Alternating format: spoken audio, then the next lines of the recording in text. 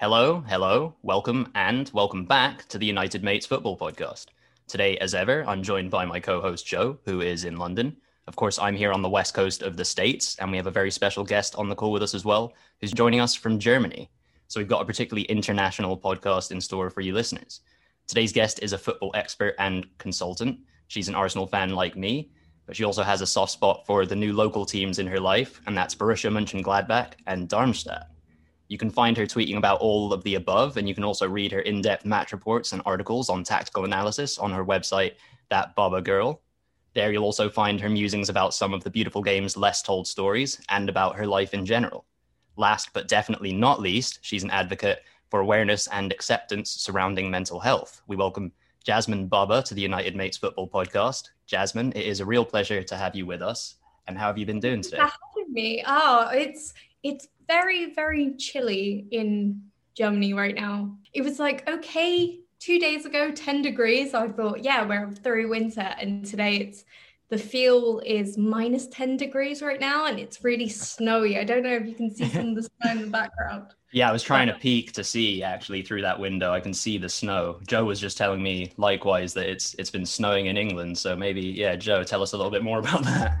Yeah, no, I think based on what it's like in Germany, where Jasmine is, it's very similar here in London. It's a snowy scene, which is quite nice, I suppose, in a way. Something to look outside the window at during lockdown. But Jasmine, it's a pleasure to have you on the show today. And what we always do with our guests is we ask them an icebreaker question to start the episode. So Kai was mentioning earlier that obviously in Germany, one of your teams is Borussia Mönchengladbach. And we've also noticed on Twitter that you like to tweet a fair number of TV show references like SpongeBob SquarePants and various other things like Malcolm in the Middle. So on the note of Gladbach and TV shows, today's icebreaker is what TV show basically a TV show that isn't on TV anymore, what would you be glad to have back? Ooh, that's a difficult one. Okay, Third Rock from the Sun. Okay. It's a brilliant comedy, which didn't seem to get like as much love as Frasier did or Friends did or Seinfeld. And I absolutely loved it growing up. And I think it's so hilarious, but it's just not on anymore. That or Futurama. Oh yeah, that's a good solid choice as well. I hadn't seen the other one, but Futurama I'm a big fan of. Kai, what would you go for? What do you want to bring back? Third Rock from the Sun takes me back. I think people slept on that quite a lot because I think it even had a young Joseph Gordon-Levitt was in that show. People don't really know him from that, but yeah, that's a good one. Otherwise, for me, taking it back likewise to a cartoon, how you mentioned Futurama, King of the Hill is one of my criminally underrated shows that people don't appreciate enough. And they did stop not that long ago, although the kind of later seasons weren't as good. But I think considering that it's kind of just like a satirical magnifying glass on America, if they were still making it today, the content would be pretty good. Joe, how about you? I think I'd have to go for Dream Team. The adventures of Harchester United, and like every season somehow there'd be some tragic accident where the whole team would. It was like EastEnders on crack or something, that program. but it was it was a good show. So yeah, you know what, it'd be fun to see a rebooted Dream Team at some point. No, definitely. Actually, Sky One, if you're listening, bring it back. But now that we've sort of established some shows that we would be glad if they were back, moving on to a few more personal questions for you, Jasmine. So I guess tell us a little bit about yourself and football. How did you fall in love with the game, and how did Arsenal become your club? I think, especially in England, most of these things are chosen for you. You don't get to pick, actually not even in England, the whole UK. So I'm the youngest of 4 in my family. I'm the youngest by quite a bit. So my eldest siblings are around 10 years older than me. So I kind of grew up with them listening to and watching football and playing football. I've got quite a big family when it comes to cousins as well. And I'm the youngest, and both my parents are the youngest of their family. So I'm literally the youngest of a generation. So all the older lot were into football, playing football, especially the boys. Actually, I say especially the boys. My sister was probably one of the better footballers throughout the family. And so it was kind of bestowed on me that football was a cultural thing that I'd enjoy. And Arsenal was my family's team. We're from Northwest London, so we weren't that far. Although if we were going actual local teams, it would have been Queen's Park Rangers, because funny fact, the area that I'm from is where Queen's Park was founded. So I went to Queen's Park Community School. So by proximity, it would have been them, but yeah, it was Arsenal that I grew up with and watched all the time. And I think football became something that I regularly did with my family, or watched or talked about. And I think it was when I was coming up to secondary school that it was my thing. I never played it a lot. I wasn't constant in playing, but it was the one thing I knew about and I could hold a conversation about. And for me, who was quite shy, I didn't have many of those subjects. So it was something that carried me through my teenage years, which everyone has like that one important thing that got them through the kind of confusing teenage to adult life. And then I think it just went from there. I'd always have that thing. I always picked up like different sports as well. I'm a fan of the NFL. I'm a fan of baseball. But football was always that one thing that I had a foundation on. And then especially through my early mid-20s, I kind of ramped that up more than anything else that I had. Yeah, it's interesting to hear kind of how similar a lot of these origins are. Joe and myself are both Northwest Londoners as well. And likewise, I'm actually the youngest of four, although I'm not as kind of distanced from my siblings. My twin brother is 10 minutes older than me, so quite a small gap. But kind of moving on to potentially, we touched on that was all quite a nice story, but a potentially more negative side of your experiences with football. So I guess notoriously being a female fan can be difficult enough when it comes to having your opinions respected by potentially the wider footballing community. And beyond that, even some people can just genuinely say quite cruel and misogynistic things. So more than just being a fan, Jasmine, you're a football expert and a writer. So you often put your views out there and it's all good content, but of course people can still be idiots. So have you personally had to deal with situations like this? And I guess what would your advice be to any women looking to pursue a similar path to yours, for instance? Oh God, I've had so many. It's not even misogynistic. It can be a whole range of abuse. I think we see every day now that another person of color footballer is being racially abused on social media now. And the anonymity of it doesn't help things. But even if it wasn't there, people would just still be racially abused, because that, unfortunately, is the world we live in. I think, unfortunately, as well, it's a bit weird that because fans can't really vent their frustrations at matches anymore, that it's even easier to target players and feel more comfortable in doing so in that sort of way. I mean, racism's always been a problem. You just have to look back a couple of years on how much abuse Raheem Sterling's got and the kind of societal factors that has pushed that onto players. And then if we turn it into misogynistic abuse, we had the recent situation with Karen Kearney and the Leeds Twitter. And I can see why women will be put off. And it's not even women who are fans, women who are writers, it's women who are players who are actually in top positions at clubs. And my advice for anyone who's looked through probably my Twitter has seen me, I'm quite bad at controlling my emotions, and I will quite often pick the fight and pick every fight almost, something that I need to get better at doing. And my advice for people who suffer the same is, honestly, it's really not worth it. If you feel like you need to speak out, do, because I feel like a lot of the advice I get is mainly from men saying, if you don't have anything nice to say, or, you know, you should just block them. And I don't want to do that, because I feel that shows that whatever this person has said has gotten to me. And that's really not what it's about.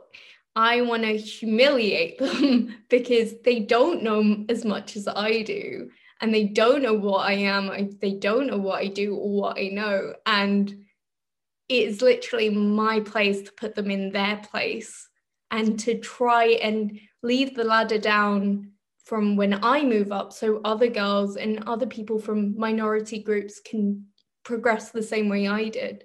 It's not easy. It's still not easy.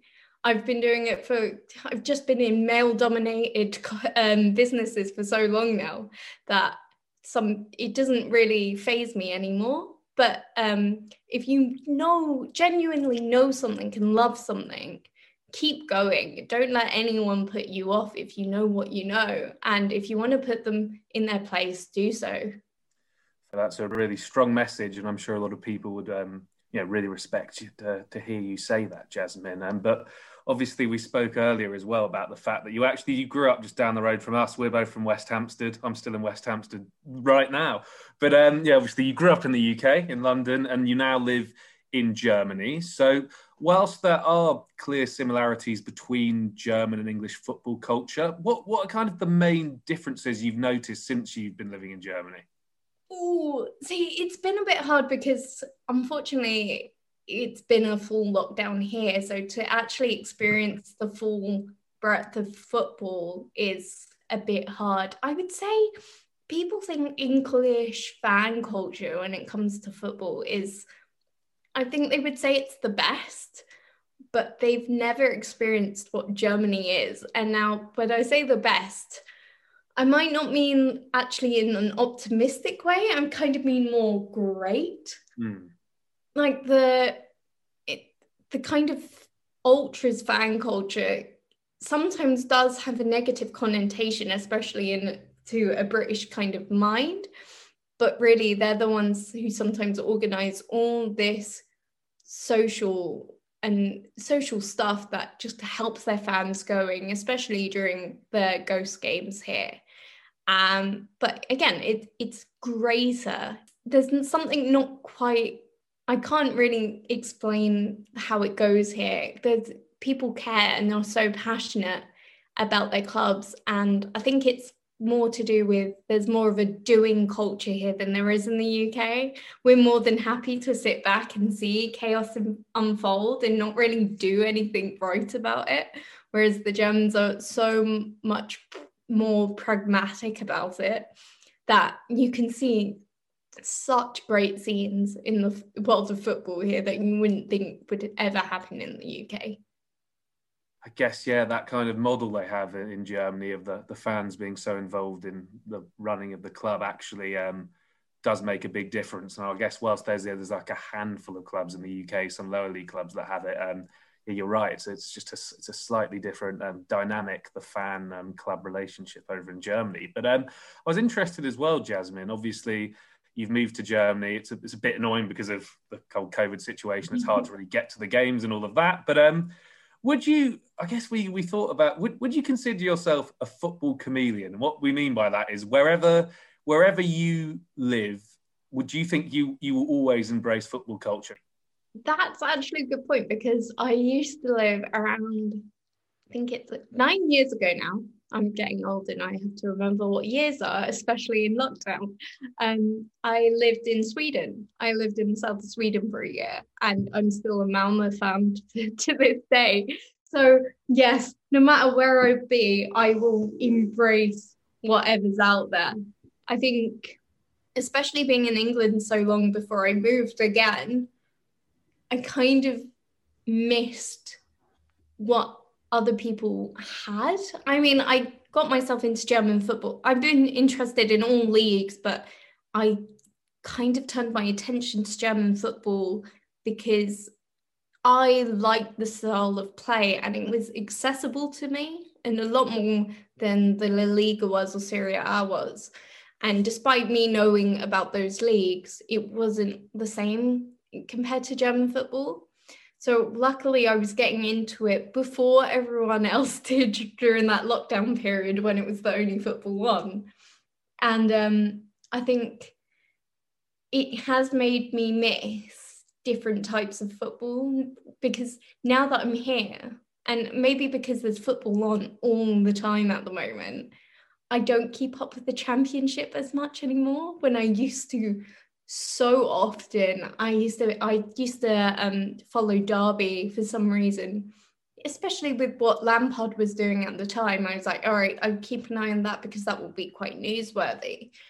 And yeah, you get to miss those things when you're away from it. But if you're in somewhere else, now that I've adopted the Spy Bundesliga, for instance, and you do adopt that kind of feeling when you're there. And it is easier to pick up those things when you're in the country. But the downside is that you miss the things that back home or wherever you are.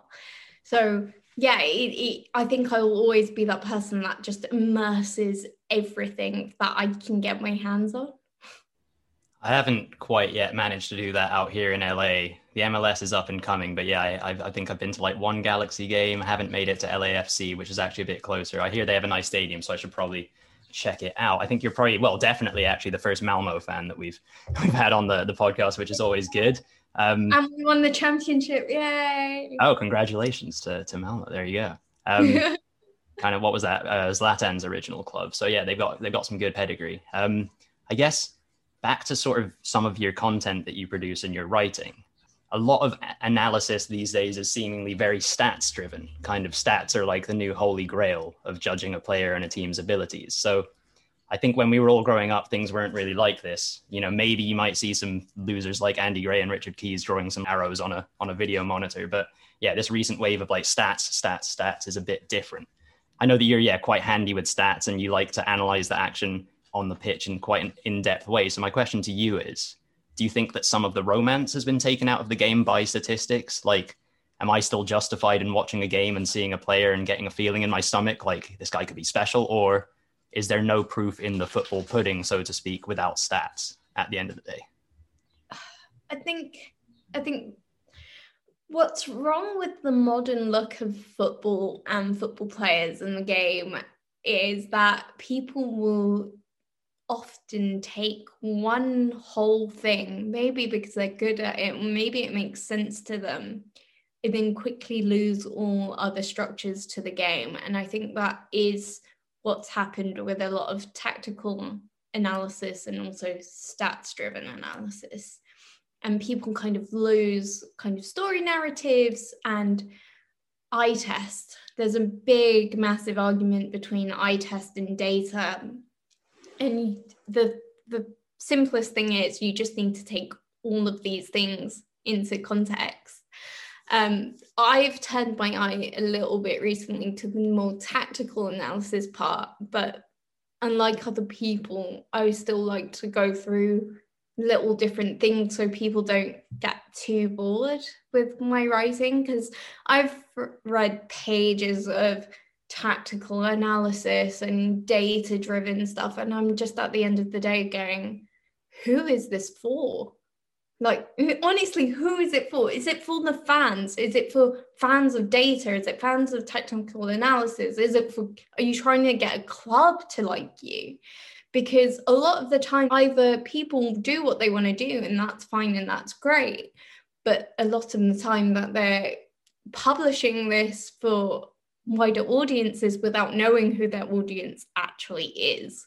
So I always like to keep it either brief or try and talk about it in simpler terms, because I think you can do good with a little bit of data with you or a little bit of tactical analysis with you, and compare that to the eye test that we all know and love. If a player looks good, then they're probably good in some sort of way. That doesn't mean they have to be good all the time.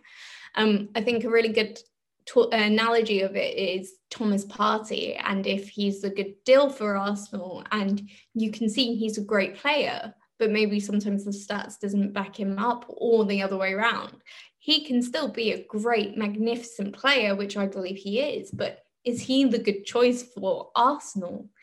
There's all these different questions that sometimes people may forget to ask and forget to put into their writing. I don't think that means the love's gone. I just think people like to hang on to what they know or something that they've just learned.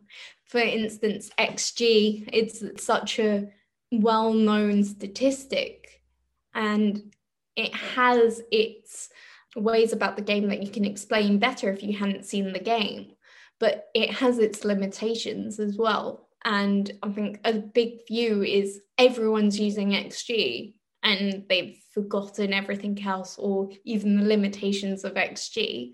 So there's a million points to make of that, but I think it has a good mix of everything. And if you want to niche in one of these subjects, just don't forget of all of the other things that make it the football game that people know, love, and like to consume.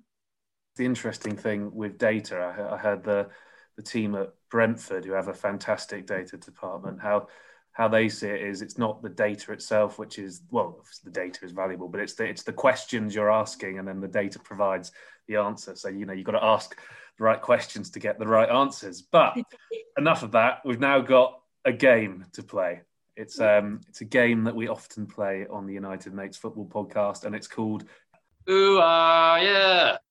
So essentially, Jasmine and Keitel are going to have to guess which player I'm thinking about after I give them a clue.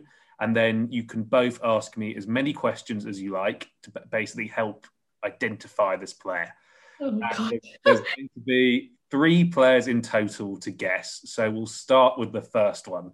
So, God, this is a bit of a long clue. But anyway, for the first one, this player, aside from the country of his birth, where he started his career, he has essentially played his whole career in the Premier League and the Bundesliga. Okay, so he's not English, but he's not German either. Is he European? He is European, yes. Okay, and he's still playing? He's still playing, yeah. Is he currently still in one of those 2 leagues as well? Yes. Yeah. Okay.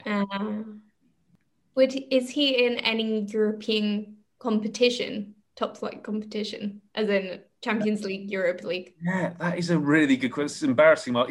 Basically, they're not an English team. Yeah, that's from the sounds of things. It's a German. Yeah. I think they might be in the Europa League, but I'd consider them a good German side. Okay. Where he's currently at, yeah. Yes. Is it Leverkusen? No, it's not. Is he over 25? He is. I can tell you, actually, he's 30 years old. Is he a striker? He is not a striker. Is he a left back? He's not. What I'll tell you, he's quite a versatile player, this guy, actually. He can play sort of defensive mid, centre mid, and he can play centre back as well. Oh, wow. Okay. I'll tell you an interesting fact, actually. He has played for 2 of the teams you like, Jasmine. Oh, Arsenal and Gladbach? Yeah, and then the Arsenal one's a bit unfair because he was a bit of more of a youth prospect there, but yeah. I mean, it's not Xhaka, but... Yeah, I thought Granit. No. I know who it is. Yeah, I actually do know who it is. And he played for West Ham as well, didn't he? He did. He even had a loan spell at Fulham, which I didn't remember. Yeah, it's Havard Nordveit. Yes, it's... Oh, my God. Yeah. So he's at a Hoffenheim in the Europa League. I think they still are. Yeah, that's what I was thinking, because I'm a Spurs fan, and Ryan Sessegnon's on loan there, and I was like, I think he's played in the Europa. Anyway, Havard Nordveit, yeah, he's had a good career to some extent. He never seems to do that well in the Premier League, but he's done well in the Bundesliga. I think it's safe to say. I forgot that he existed. I like the Arsenal prospects that move on just suddenly become dead to me, and then I completely forget that they exist. He was exciting though when we signed him. I remember thinking like, oh, okay, like this guy, they're talking about him. Yeah, but oh well. Well, but yeah, like you said, Joe, he's sort of gone on. He's a professional footballer in the Bundesliga, so that's not bad. Yeah, not bad at all, Kai. But here we go with the second one. So this guy has played the entirety of his professional career in both the Premier League and the Bundesliga, but he's not German or English. Has he played for either Arsenal or Gladbach? No. Okay. Okay, this is harder.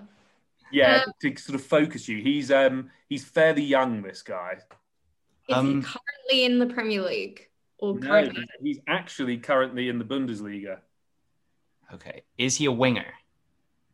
No, he's not. Okay. He is quick, though. Very recently joined the Bundesliga side as well. Is he American? He's not, no. Is he European? Yeah, he is. I know many Americans are in the Bundesliga these days, but no, he's a European guy. You will know him mainly for one team in England, and it's a top 6 Premier League team, where you'll probably associate him most. Oh, wait. Feels like a Tottenham player. No, he's not actually. I mean, he at one point I probably would have taken him a few years ago, but no, he another top 6 team was where he kind of has played. What even does the top 6 mean? You know, it's so hard. Last year's top 6. Just like a big team. Everton? No, bigger than Everton. I'm going to give you one more clue to help a bit. He is Dutch. Oh, possibly you might know this. Did he play for Manchester United? Yes. Okay, and Crystal Palace and all that good stuff. Oh my God! But why? Oh no! He's a right back / defensive midfielder. Yeah, you know the guy. You just need the name now. Imagine if I just stole the name out of nowhere. Yeah, no, that would be. I would be quite. Swoop in. It's not Tahit, because Tahit Chong, I think, did go to Bremen this season on loan, but it's Yeah, it's not him. Why can't I remember any footballers? He's got a double-barreled surname. He does. And didn't he get a Who bunch of? doesn't at the moment? Oh, wait, I got it. Okay, it's Timothy Fosu-Mensah. Yeah, Timothy Fosu-Mensah. Correct. He actually just signed for Bayer Leverkusen. Yeah, he did. Yeah, so quite a good signing in some ways. I always thought he was quite good, and then it just didn't really happen. He had some bad injuries. No, he was Dutch. Yeah, I know that. I think that's the stuff that throws me. You could probably think of someone and then just suddenly please that, and I'm like. I was thinking it's not the natural association, because he's only played 3 times for Holland, and he's never actually played for like Ajax, or maybe he was in their youth academy. But I've got one more player for you, and again, it's very, very similar clue to the other two. This guy has only played his professional career in Germany and England, and he's German. Oh wait, I was gonna say Robert Huth. That would have just been like just put that out there. Imagine if you got that in one, just like. Yeah, that would. No, it's sadly not Robert, but maybe it applies to him as well. Mustafi came from Valencia, so couldn't have been him. Well, speaking of Mustafi, did this guy play for Arsenal? No, but he played for their most bitter of rivals. It is Tottenham. How long ago did he go to the Bundesliga? So he's probably played most of his career in the Bundesliga, and he left the Bundesliga in 2019 and has been playing in England since then. Oh, not the way around. Yeah, but not for Tottenham. Not for Tottenham, no. So it's another rival of ours. No. As in he played for Tottenham previously. He's at another English club at the moment. Tottenham, Germany, back into England. Who? It's not Kevin Prince Boateng. It is not him. The other clue I'll give you, and this might make it a bit easy, but might not. He is partly English as well. Oh, I know who it is. But I'll let Jasmine go if she has an idea. No, and I just dropped my phone at the same time. Oh, well, I'll let you take your time to pick that up. But does he play for Blackburn? Yeah, he does play for Blackburn. Oh, okay. No, I wouldn't have gotten it. Lewis Holtby? Yeah, Lewis Holtby. The German half-English footballer who, he was a really highly rated prospect. And was at Hamburg for a while, and he's now at Blackburn Rovers. There we have it. He's found his level. Hamburg haven't been good either. So. No, exactly. I was thinking, it's someone really big if they went from Tottenham, but I forgot. Again, Holtby used to be like, he's going to be the next, who. And then I just been shocked when hearing that name. I was like, I forgot he existed. I know. Yeah, I remember Holtby having a breakout season at Mainz at the same time as Schürrle did. And I think off the back of that, Schürrle signed for Chelsea, and then Holtby ended up at Blackburn, apparently. So different paths. Schürrle's actually retired at this point, which is quite a weird story because he's only like 30 years old. But anyway, I'm sure that's like another podcast potentially. But moving on to, or back to even Arsenal. We want to talk about Arsenal because obviously I'm an Arsenal fan and Jasmine is an Arsenal fan too. Joe is not an Arsenal fan. It's been a massively up and down season so far for Arteta's team, and it looked like we maybe seemed to have turned a corner a few weeks ago, and now we're sort of back down to earth again, and very solidly mid-table. So the Europa League is back soon. We're out of the FA Cup, and the team that Joe supports are in the Carabao Cup final, although fortunately they'll lose that, as customarily it is Man City's tournament to win. So Jasmine, what are some realistic goals for Arsenal in the context of the rest of this season, in your opinion? Not many.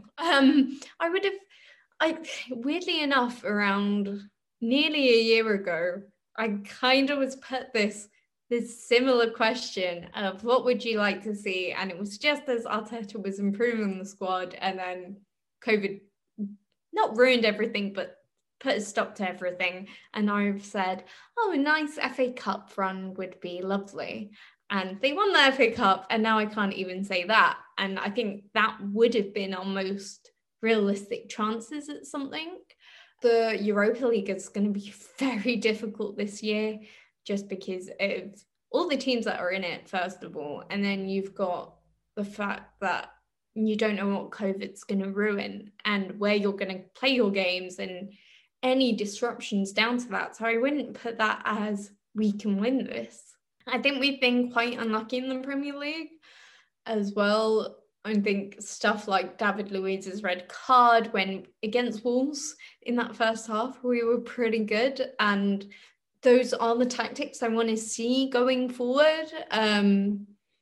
I think we've just been quite unlucky. Away to Villa this season was always going to be a hard match, and we just have to see in the coming days. I think at this point, I'm reserved to trying to get into the Europa League, but I think that also might be a bit too much for us at the moment. I think I'm kind of disappointed with the transfer window and not getting a left back in, because we got rid of Kolasinac, which, I mean, yeah, he's not first choice, but he's at least the left back in a second string squad. So the fact that we couldn't get a left back in despite getting rid of one is a bit disappointing, and is actually, you can see that Cedric is not a left back, so it's not his fault if he's made a mistake in a left back position. But yeah, I think Europa League is the best that I'll hope for. I won't hope for the Europa League itself, because I think it might just be too much on us. But, Arteta excelled in the FA Cup when he was down and out. I used to work in the gambling industry for quite a long time, and Arsenal's odds for that competition, they were the far outsiders. So, anything's possible, but I'm just kind of reserved to hopefully qualifying for the Europa League.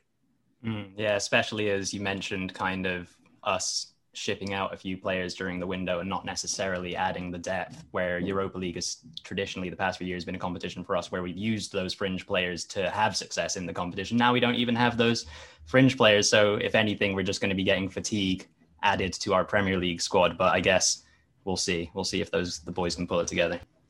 Yeah, what's interesting, Kai, there that you mentioned about, I guess, in January, the rebuild has begun in a sense with shipping the likes of, or Ozil saga has finally ended. Yeah, Mustafi's gone, a few Kolasinac is on loan. But Jasmine, in the summer, what do you think are the next steps for Arsenal and Mikel Arteta? As in, obviously, there's probably a few more players in the squad that need to go. What are the sort of key positions you need to bring players in? Obviously, we're bearing in mind that COVID screws everything up and might make transfers more difficult. But essentially, if you were in charge of Arsenal and you could do things in the summer, what do you think needs to be done?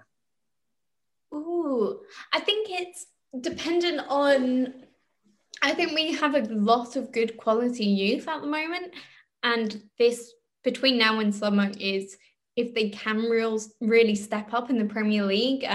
You saw Joe Willock scoring on his debut for Newcastle. Just the likes of those, if they are ready to make that step up into the first team.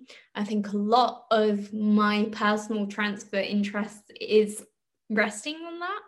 I think Arsenal have made a lot of bad business and have failed where others have excelled, as in buying gems within the league that are already experienced. And I don't mean buying Willian. I mean proper younger gems that can really shine and adapt, a bit like what Liverpool did with, Virgil van Dijk cost a shed load, but they did the same with Mane. You can pick up little talents from the league, from the likes of Southampton, maybe not Everton anymore, but lower in the table teams that have youth that can shine and fit into the league and have the minutes and experience already. So I would be hoping to buy more of those players, because I think the kind of Thomas Partey saga, although he is such a good quality player, seeing the money go towards him in that sort of way, I wonder if there was anyone more in that position that we could have gotten from the league or just bought a bit better. I am kind of encouraged by Arsenal's loaning deals at the moment. Matt Ryan is more than capable enough second keeper, and I think he would be a good choice for permanent second keeper if he's not looking to be a starter all the time. That does make me wonder what the hell went on when buying Runarsson. But it's just loans like that. Martin Ødegaard, he's such a talent, and I wouldn't really ever thought of him being at Arsenal. So I would like to see if that plays off well as well. But, there's so much talent, and it's just balancing that and seeing if those youth like Nketiah, Willock actually do make the same step up as Saka or Emil Smith-Rowe has done. Because I think a lot of it depends on that more than anything. You mentioned Matty Ryan and Martin Ødegaard. Another player that we were kind of seemingly looking at during the window, I think, in Ødegaard's position was Julian Brandt, supposedly in the Bundesliga. Well, let's hope Ødegaard kind of is less of a Denis Suarez kind of January loan signing and more of something more successful. But in terms of Brandt or just in general prospects within the Bundesliga, I think we even picked up Omar Rekik from Berlin as a young centre-back. So there's so much talent out there. Now that you kind of have your eyes more firmly on the Bundesliga than you've had in the past, are there any hidden gems that have been flying under the radar that either Arsenal would be smart to pick up or just in general are going to go on to bigger and better things? I think the hardest thing about the Bundesliga is once a youngster is known or you can see their talent, everyone knows them. In the case of Stuttgart, so many young players, everyone knows exactly which player it is. And despite them not doing great at the moment, I mean, they're still a promoted team that's outplaying them themselves. And I think they are really excelling. So I put this up quite a while ago now, maybe a year ago, that players like from Gladbach, Dennis Zakaria, just a great addition, centre midfielder that would have done amazingly at Arsenal. But now Man City have been rumoured to like him too. You've got players like Thuram, they're already known. Those are what you would, in Thuram's case, be known as young, and he's already known. There's just so many talents to look from. Well, Thuram was, sorry to interrupt you, he was already known before he was a footballer because of his dad. Yeah, everyone had eyes. Yeah. He fits that team like a glove. And I think that the Brandt thing was quite exciting just because of the price that was going around him at the time, which was untrue. I'm still not sure where that really low price came from. But if you see anyone probably in the top flight going for that much, you just get them. Like, they're probably cheaper than anyone of the same talent in the UK. So, but yeah, it's going to be hard. That's a good point, actually. It's going to be harder because of the new Brexit rules. So getting younger talent that maybe have not broken through their national team or the parent team that they're at the moment is going to be harder. So I would expect probably more South Americans, more Brazilian teams, that players picked from there, because the rules in the Premier League have kind of introduced to get talent from there. So we could see a shift in market. That'd be quite exciting in some ways. A few more South Americans in the Premier League. But we've just got a final few questions for you now, Jasmine, before we end today. And one of the issues that we wanted in football that we wanted to discuss with you is mental health. And I guess before we go into mental health, when we look at the Black Lives Matter campaign at the moment in football, it has, to some extent, it's come under scrutiny because there's the debate about whether it's a token gesture. Is it what positive changes coming from it within football? And then I guess in England at the moment, with the FA Cup especially, there's the Heads Together campaign, which Prince William is sort of the figurehead for, which is, I mean, it's really focused, from what I can see, more on men, I think, than sort of everyone. But it's about kind of bringing awareness and acceptance to the issue of mental health and making sure people who like football are, willing to talk about it in the way that perhaps they talk about their football team. But what do you think about initiatives like the Heads Together campaign in the UK? Do you think they are making positive change and they are sort of making people speak more openly about mental health? Or do you think within the context of football in the UK, we've still got some way to go before the sort of conversation is more widely spoken? I think, unfortunately, I think there's a lot of good campaigning that's about, and Heads Together is a brilliant campaign, and so is Black Lives Matter. But as you said, a lot of it does seem, especially from a viewpoint from a person of colour or someone who's suffers from mental illness, that is just a token gesture. I think in terms of raising awareness, both campaigns are great, but unfortunately, when we single things out to just football without realising it's a whole society problem, and the whole society has to change to make sure that these are greatly, the stigma around it becomes more open and it's less stigmatized, it's always going to fail at that final hurdle.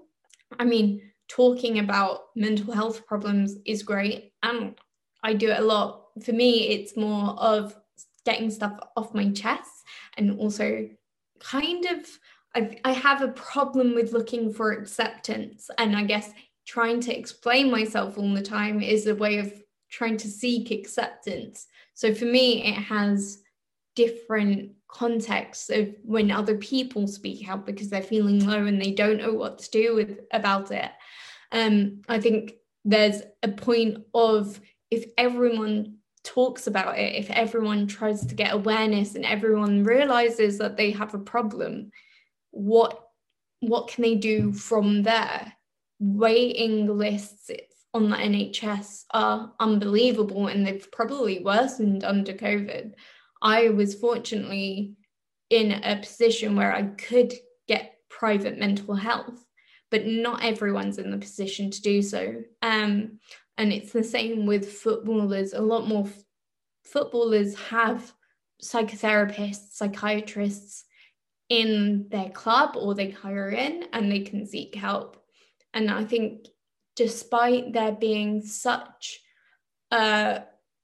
gratitude in opening awareness and trying to make this less stigmatized, unless we take it head on at government level and society level, that doing this just in football is always going to falter.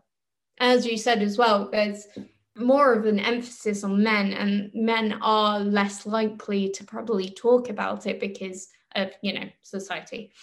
But there's so little resources when we're talking about women's football as well, and their mental health. There's just not enough being done at so many different stages of football and life and etc., that it's never going to work unless everything is going to be overhauled. So I have no problem with campaigning for awareness, but one day it's all going to trickle down to what's next.